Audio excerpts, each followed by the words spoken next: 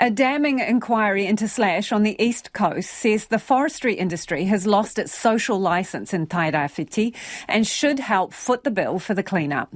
The report says the next 5 to 10 years are critical to restore the region's gullies, or the damage may be irreversible. The findings have been largely welcomed by communities in Tairawhiti who are still reeling from the devastation brought by Cyclone Gabrielle. Here's our political reporter Giles Dexter. Bridget Parker has lived in Tairawhiti for 64 years. This year, her Tolaga Bay farm was severely damaged by slash. She's over the moon a new report will bring the forestry industry to account.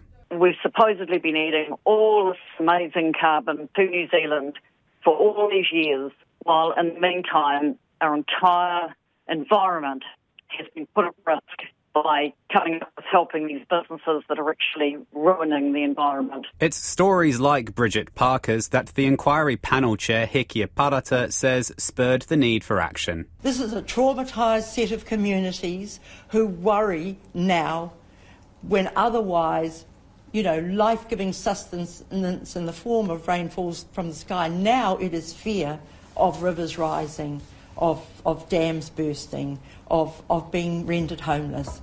Cyclones Hale and Gabrielle brought a problem many locals were already well aware of to a national audience.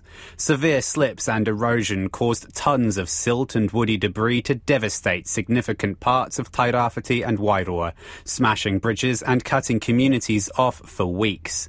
The Outrage to Optimism report says an environmental disaster is unfolding in plain sight, and Ngāti Porou tangata whenua are facing an existential crisis. The potential for Ngāti Porou to be rendered homeless and refugees in their own land could become a reality.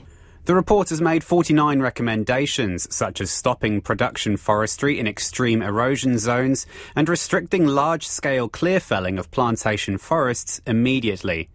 CEO of Aratu Forests Neil Woods has welcomed the report, saying some companies have got a head start on the recommendations. We're retiring about 5% of our annual harvest area, not replanting it. We're planting that in natives for some of these very reasons that it shouldn't have been planted in the first place.